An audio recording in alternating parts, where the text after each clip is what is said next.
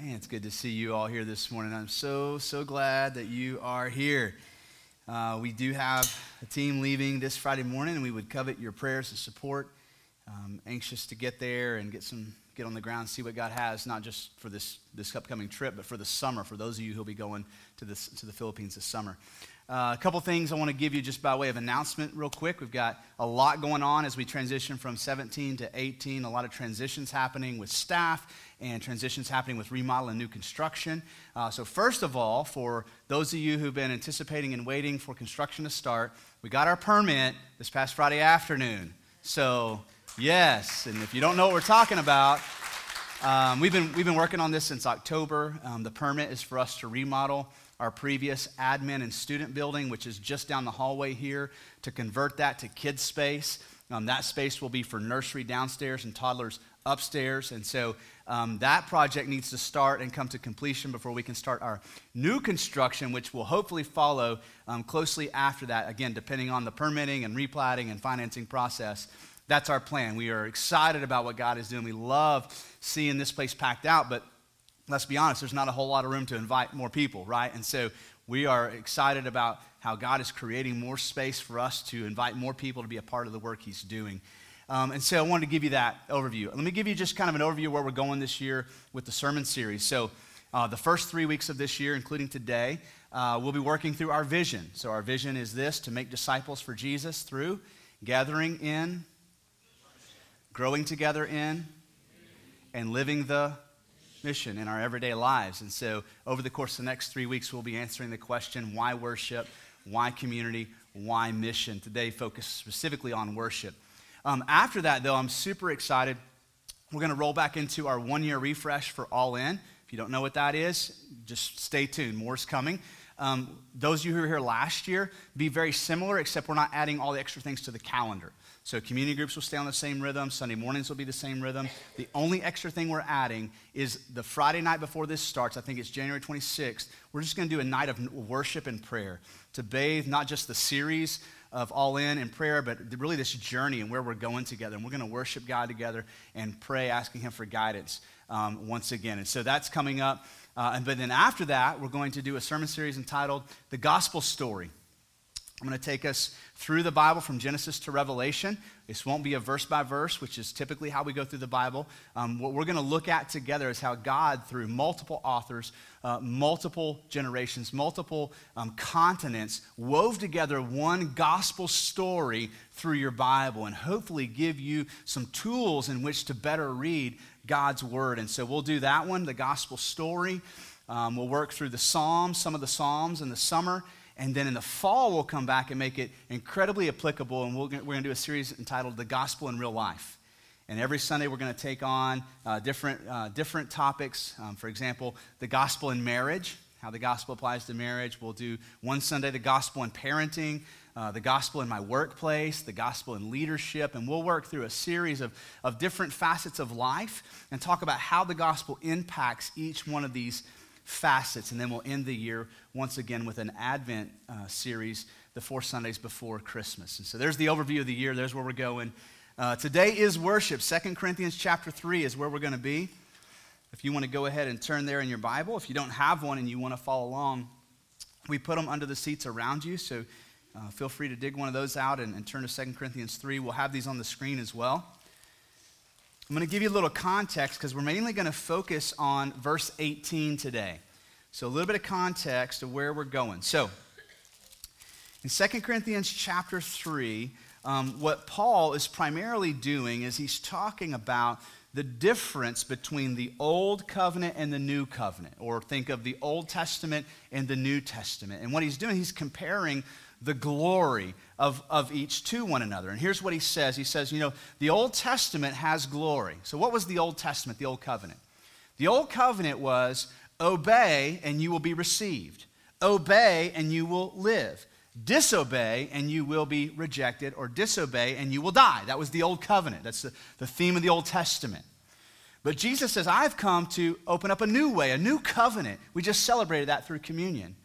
And what Paul says is that the new covenant, this New Testament, has glory. The gospel has glory. Matter of fact, it has more glory than the old one. And it's not that the Old Testament doesn't have glory and the law of God doesn't have glory. The problem is it doesn't have enough glory to save us.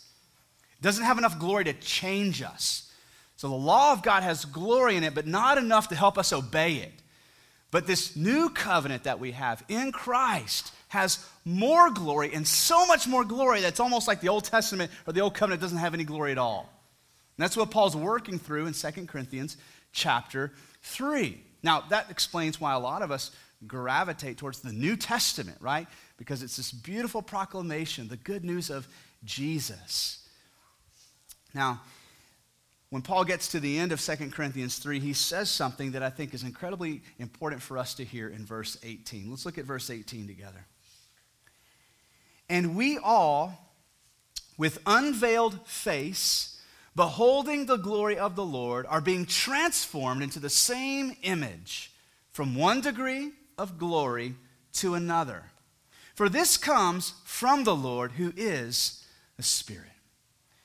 Now, let me just start by making this applicable to everybody in this room, I would assume, okay? Whether you're a New Year's resolution person or not, just by show of hands, are you a New Year's resolution person? Where are optimists in the room? There's a few of us, okay? Where are the pessimists at, right? Why make them if you're just going to break them, right? Okay.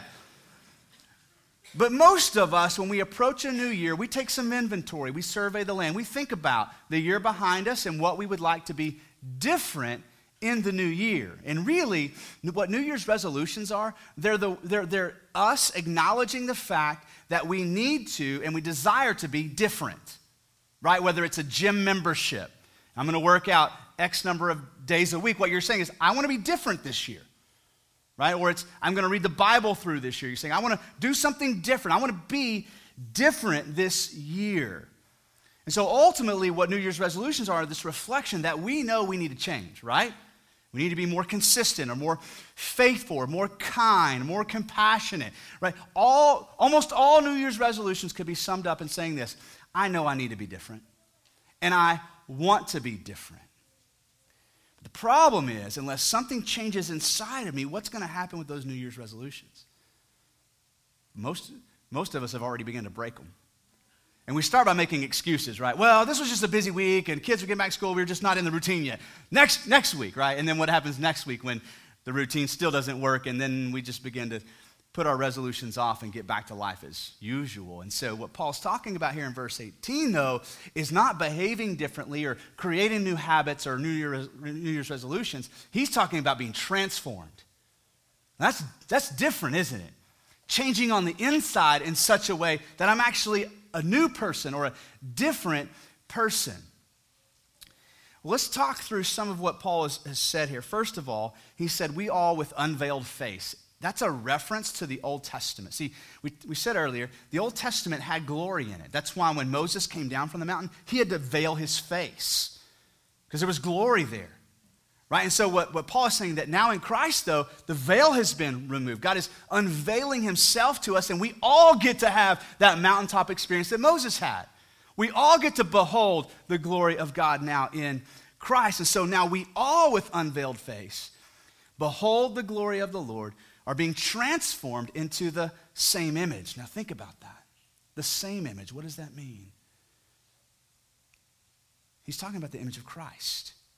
You, whether you're a male or female, young or old, no matter what your New Year's resolutions are, you're being transformed. You're being conformed into the image of Christ if you're a Christian.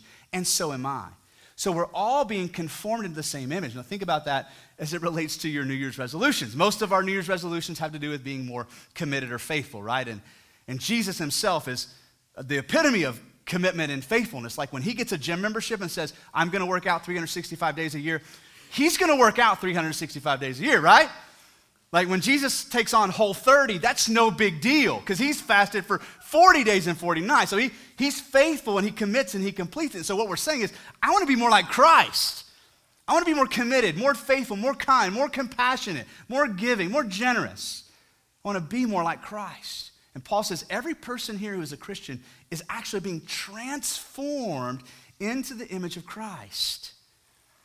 But he says a couple of things that I think are remarkable to note. First of all, from one degree of glory to another. What Paul is saying is, Christ's follower, this is a process. It is not an event. You don't just become like Jesus the moment you are saved. You enter into a process from one degree to another. And then finally, and I would say most importantly, we begin to ask the question, well, how do I get that? I want to be transformed, right? Anybody? Is there some area of your life you want to be different? How do I get that? How do I be different? And he says that our transformation comes from beholding the glory of the Lord. That's how real life change happens. That's how transformation happens in our lives. Now, in order to fully understand then what he means by being transformed by beholding the glory of God, we've got to define some things. I think the glory of God is one of those things we need to define. We need to understand what that is if we're going to behold it, right? So, but to understand what the glory of God is, we've got to first understand what holiness is. So we're going to answer the question first, what is holiness? The word holy means to be set apart. Okay, at just a boiled down root level, when we call God holy, we're saying he's different from us, right? Thank God he's different from us. He's set apart. But more specifically, when we talk about God being holy, when we talk about him being set apart, we're talking about his infinite attributes. For example, his infinite character. God's not just loving, he's infinitely loving, right? He's not just kind and patient towards us, he's infinitely kind and patient. God isn't just occasionally, he's always infinitely just. So part of the idea of him being holy is that he has infinite character. But in addition to that, what we're talking about is his infinite beauty. Now this is a harder one to define because as people, the definition of beauty varies from person to person, from culture to culture, right? From generation to generation. From ethnicity to ethnicity, what people call beautiful varies a little bit. But what we can agree on is what? That there is beauty to behold. Even if what looks beautiful to you is slightly different from what looks beautiful to me, there is such a thing as beauty. And what the Bible says is God is the definition of what beauty is. Whether you're beholding architecture or antiquity or a person, ultimately what you're beholding is the creativity of God. Right? He and he alone is ultimately, infinitely beautiful. And anything else we call beautiful here on earth is just a pale reflection of that. And then finally, his value. He has infinite value. Think about that. There are a lot of things in your life that have value. Some things in your life that have value that shouldn't. There are things in your life that don't have as much value as they should. But first and foremost, God should be the place of highest value in your life. My boys mean the world to me. Love, love, love spending time with my boys. But my value for my boys, according to the scripture, must be slightly underneath the value of my wife. If I ever begin to love them more than her, I will fail miserably in my marriage and therefore fail my boys miserably as a dad. But guess what? My love and my affection and my worth that I find in my wife has to be underneath the worth I find in God. Or I'll never be a husband or a dad or a Christ follower. And so God has infinite worth to us. So when we talk about God's holiness, we're talking about his infinite attributes. He's set apart. There's none like him, right? None who have infinite character and beauty and worth. Now, so then what is glory? How does that relate? Think of it this way. Glory is the going public of God's holiness. It's when God's holiness projects out. This is what John Piper says. He says, it's the going public of God's glory. So think of it that way. It's the projection of God's holiness out into the world. That's what glory is. So then let's ask the question, well then what does it mean to glorify God? How does that work? So think of it like this. Think of yourself as a mirror. And whatever means the most to you in your life is typically what you spend a lot of time focused on and facing. So that the people around you, when they look at your life, they see a reflection of what means the most to you. For example, if golf is one of your primary passions, and I'm not just picking on the golfers in the room, right? But if golf is one of your primary passions, the people who know you are going to see that in your life. It's going to reflect out of your life. You're going to see pieces of that. If crocheting is one of your passions, right? The people who know you best are going to know that, right? They're going to know you crochet, and we could keep going, right? If your job is your primary passion, that's got the most worth to you, you're going to be like a mirror reflecting that out. And it doesn't matter how many times you say family first. If job is coming first, people are going to be able to see that in your life reflecting. Because how do we glorify God? We stand like a mirror and behold his face, and we reflect his glory. Now, I think there's a misunderstanding when we talk about glorifying God. We know we're supposed to glorify God, right? In everything we do. Whether we work, whether we eat, whether we sleep, everything we do is supposed to glorify God. But I think that we've somehow defined the idea of glorifying God as though I make God into something that he isn't already. That's a misunderstanding. Think of it this way. This may be helpful. When you're driving down the road and like you're maybe a couple miles away from a water tower, how big does that water tower look? I mean, it's little, right? If I'm driving down the road, my boy's in the back seat, I'm like, hey guys, see that water tower, way out there? Yeah, Dad. How big is it? Well, Calvin, my 6-year-old, he's going to go, it's that big, right? Because from his perspective, it's that big. But then we get half a mile away, and I say, Calvin, how big is that water tower? He's like, whoa, it got bigger. It's like this big. Now, if I drive all the way to the water tower and park and get out, and we walk to the foot of the water tower and we look up, now all of a sudden the water tower looks bigger. Did it actually get bigger? No. We're just now beginning to behold, right, how big it actually is. Now take it a step further. What would happen if I dropped the ladder and me and my boys climbed to the top?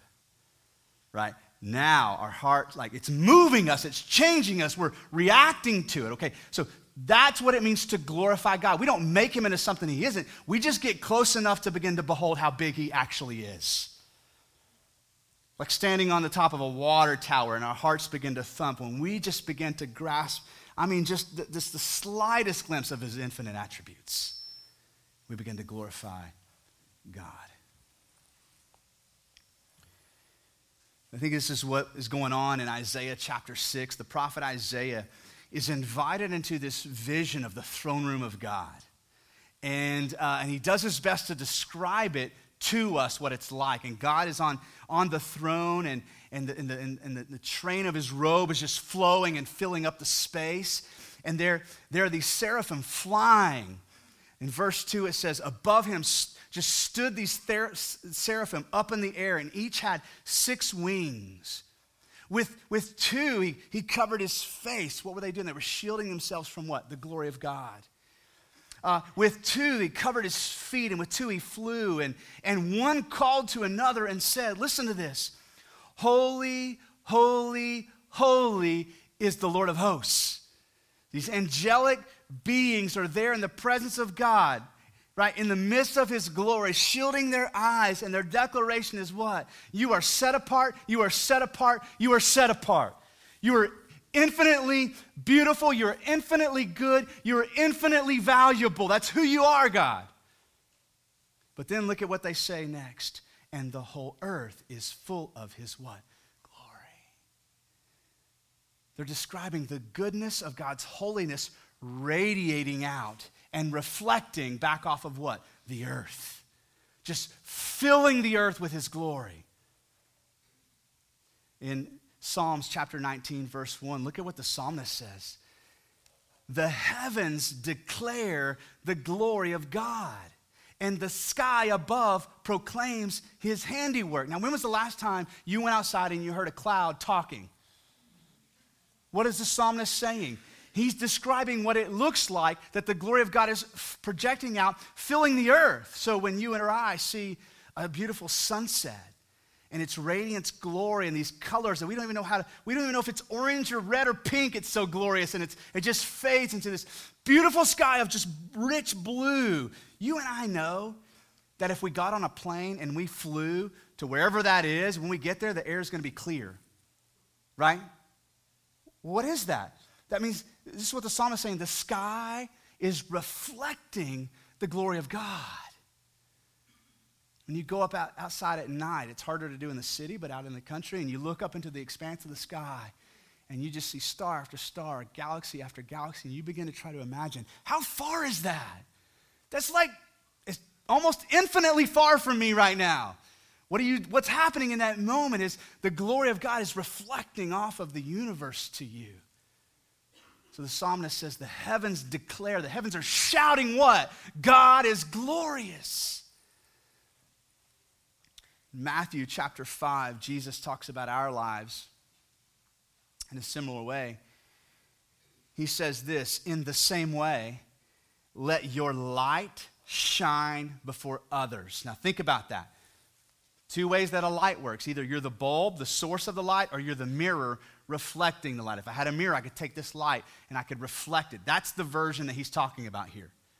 Let your light, the light that God is shining on your life, let it project out. Let it shine before others so that they may see your good works. Now let's stop for a minute.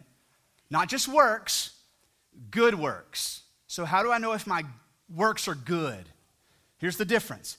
If I'm working in my life doing good deeds, trying to develop good habits to impress God, those aren't good works. They're filthy, rotten works.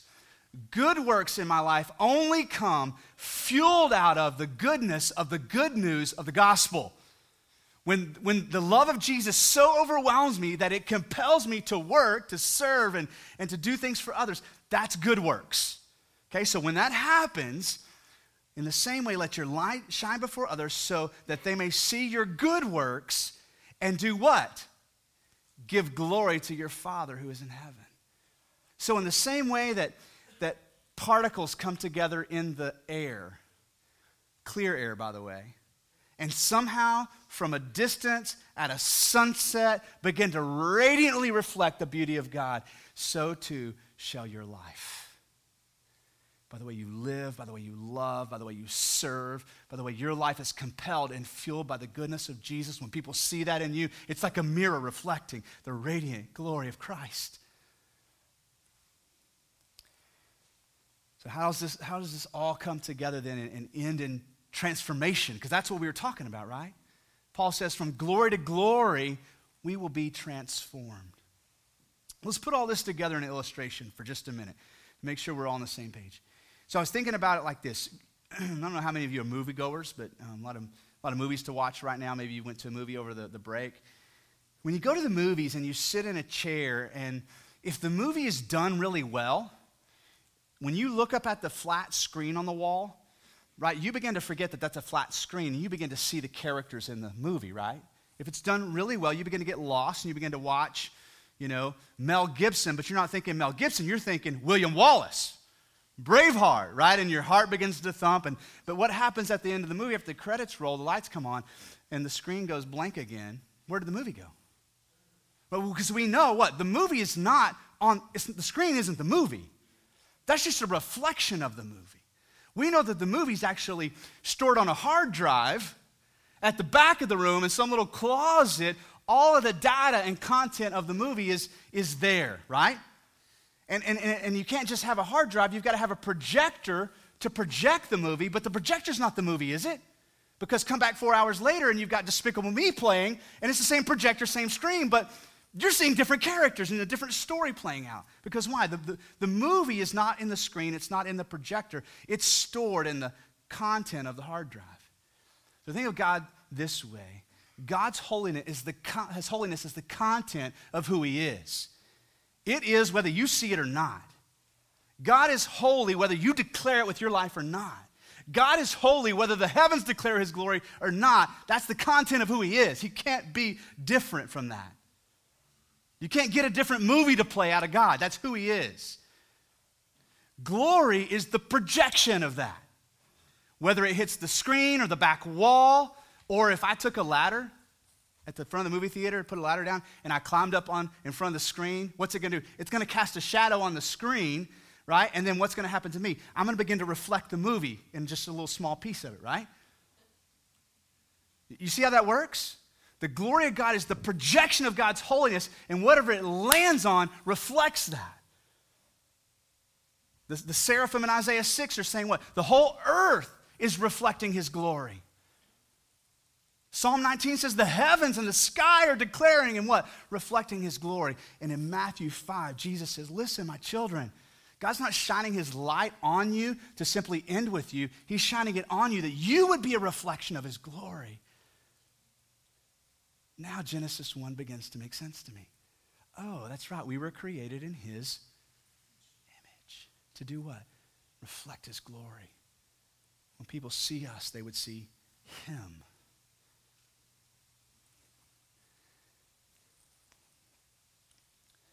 How do we do this? How do we glorify God? We talk about glorifying God. What we're essentially talking about is worship. We talk about gathering together in worship. We're talking about gathering together to glorify God. How do I do that? Do I need to get a ladder, climb up in front of God's glory and go, here I am. Look at how good God is. And notice we haven't even talked about singing yet. Although it can happen in singing, can't it? There's something powerful when God's people come together and begin to declare what? His glory. When we sing together, Jesus paid it all. That's huge. Why is it huge? Because we're declaring his glory. We're reflecting his goodness so everybody in the room can not only know it, they can know we believe it. Think of it like this. We glorify God in a similar way to the way that you will glorify the hero of any story. Any good story that has a hero and a villain. You know when it gets to that climactic point where it seems like everything is lost and the hero shows up and all of a sudden your heart is glad? Right? Whether you're watching The Lion King or Braveheart, there's that moment you're like, man, Mufasa. I thought this was going to end rough, but now the hero's here and your heart's glad in that moment, right? And you might even begin to, cheer a little bit. Elbow whoever's watching, man, I love this part, this is where William Wallace does his big freedom speech, and you get excited, and you begin to talk about it, and you begin to, what? Tell others. See, that's how we worship God. It starts with us positioning ourselves in such a way that we are glad in him. That we're just glad that he is. Glad that he is in our life. And that gladness wells up and begins to turn into what? Cheering. So that when we come together and we sing songs, we're not just going through lip service, we're actually cheering together. Jesus paid it all. Yeah, that's exciting. And what flows right out of that is I begin to what? Tell others. He's the hero of the story. That's how we glorify God. That's how we worship God, whether it's in my singing or my praying. Think about how Jesus taught us to pray. Our Father who art in heaven, hallowed or set apart be your name. Our prayers should be worship.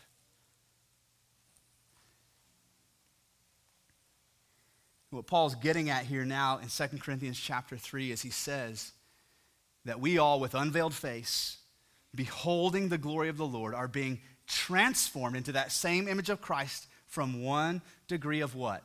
Glory to another. The Christian life is a process. It's a journey. It's not a one-time event. Sometimes it feels like progress and regress, but ultimately by faith, God is growing us and maturing us from infants to toddlers to adolescence to adulthood in Christ. How does that transformation happen? Not by listing out my New Year's resolutions and making them 30 days of habits. That's behavior modification. We're not talking about behaving differently. We're talking about beholding differently. And so if you want to see transformation in your life in 2018, you don't need better behavior. What you need is better beholding. It's what I need. We need to see God as more glorious than we previously thought, right? Like we're approaching the water tower. Some of us need to get all the way to the foot of the water tower and look up and go, oh my gosh, I didn't know you were so big, God. That's beholding. And guess what happens? We begin to be transformed. Some of us need to start climbing the ladder, right? To get to that place where our heart begins to thump and we begin to realize how stinking small we are compared to his glory, his goodness, and his bigness. True change does not happen from behaving differently. It happens from beholding differently. Let's wrap up with this thought from the Apostle Paul. I think this is what he was getting at in 1 Corinthians 13. He's teaching on spiritual giftings, but he's telling the church, he's giving some warnings and cautions. And one of those is this, that he talks about how God's gifted him to prophesy, but it's not a perfect prophecy gift. He says, I prophesy in part right now. Here's what he says. This is 1 Corinthians 13, verse 9. For right now, we know in part, and we prophesy in part. So what he's saying is, I'm not all the way to the water tower yet. I'm on my way. God's getting bigger, but I can only see God in part right now. So therefore, I prophesy in part. But when the perfect comes, He's talking about the coming of Jesus where we behold the glory of God fully and finally. Guess what? The partial falls away. It will pass away. And then he says, when I was a child, I spoke like a child. I thought like a child. I reasoned like a child. But when I became a man, I gave up childish ways. And Paul's saying, well, listen, I'm in this growth process. I used to think about Jesus like an infant, and then I began to see him bigger, and I thought of him as a toddler. And then as I saw him as even bigger, I began to think of him as an adolescent, and then you get it, right? Look at what he says.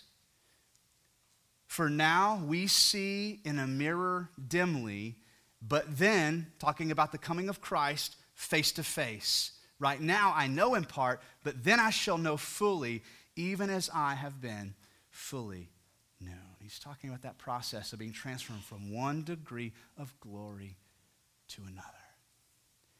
Christ's follower, worship is an essential part of your spiritual growth, maturity, and transformation. I would say this, apart from worship, I'm talking about singing, apart from worship, transformation doesn't happen. True transformation does not happen apart from beholding God and in him working in us through that. Matter of fact, in what we just read in 2 Corinthians 3, how did it end? This is actually the work of the Holy Spirit in you. As you behold and you see the glory of God, the Holy Spirit works in you to transform you. You can't change you. You can't. He can. This is why, as a church, gathering in worship, whether it's the singing and we're cheering God on that way, or it's our prayer, or it's our opening his word, or it's communion, or it's simply the way we fellowship with one another, that we're radiating God's glory to one another, that stirs one another up to what does the Bible say? Good works. Gospel-fueled works. Works that are fueled by the goodness of the gospel. And then what happens is we are transformed and we change together.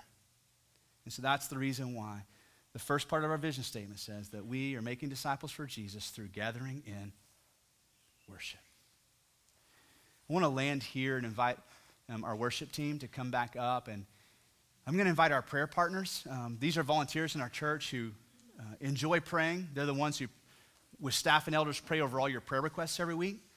I'm going to invite our prayer partners to come down to the front, and they'll also be at the back. If there's anything going on in your life today and you would like for somebody to know about it and pray about that with you, while we're singing, would you come grab one of our prayer partners? And if you're here today and you have not come to that place in your life where you have trusted in Jesus as your Savior, listen, I want you to make that decision today. Would you grab one of our prayer partners? We've got some prayer and counseling rooms. You guys could slip away, talk together, and pray together.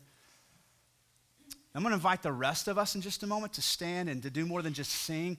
I want to invite you to stand and declare together, to proclaim together, to glorify God together by cheering for his goodness over us. Let's pray and we'll respond. Father, thank you for this beautiful reminder through 2 Corinthians chapter 3, verse 18, that the transformation that we all so eagerly desire is possible. Oh God, we need to hear that today. But God, it's not possible on our terms. It's not achievable in our own strength. God, this transformation comes from you and you alone. God, my prayer is this. Would you help us to behold you more deeply and more vibrantly, God, even now as we stand to sing? We pray in Jesus' name.